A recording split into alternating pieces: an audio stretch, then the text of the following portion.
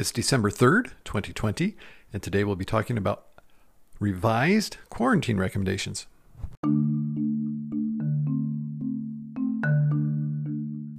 Welcome to Dr. Vaughn's COVID-19 Updates. The podcast updates you daily on the pandemic. The anticipated update of the CDC quarantine recommendations has finally been put on the website. So there are certain groups that may not have to quarantine for 14 days as we previously recommended. So this is very good news. First, we have to define who needs to quarantine. So we're talking specifically about close contacts. A close contact is when you're within 6 feet of someone who has COVID-19 for 15 minutes or more during a 24-hour period.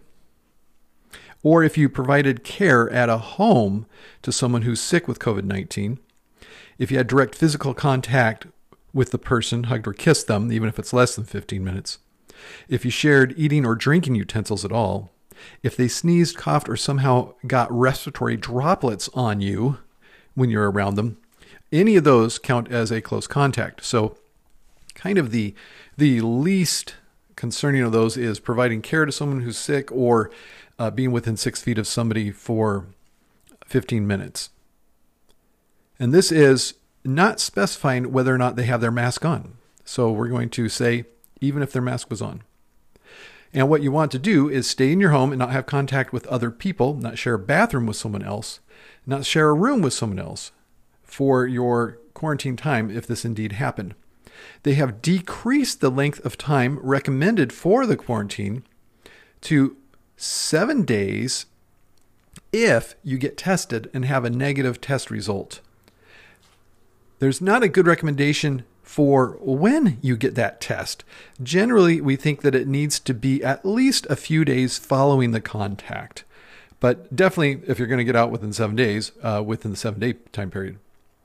And then without testing, if it's been 10 days since you had the contact and you haven't come down with symptoms, then you could break your quarantine at that time.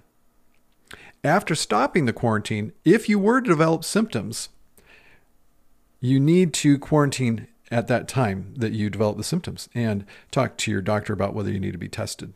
And you need to continue wearing a mask, staying at least 6 feet from other people, washing your hands, avoiding crowds, all the things we recommend for everybody anyways.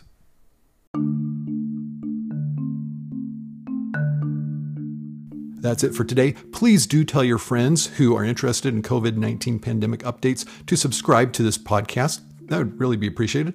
Until next time, Dr. Mark Vaughn telling you to stay in good health.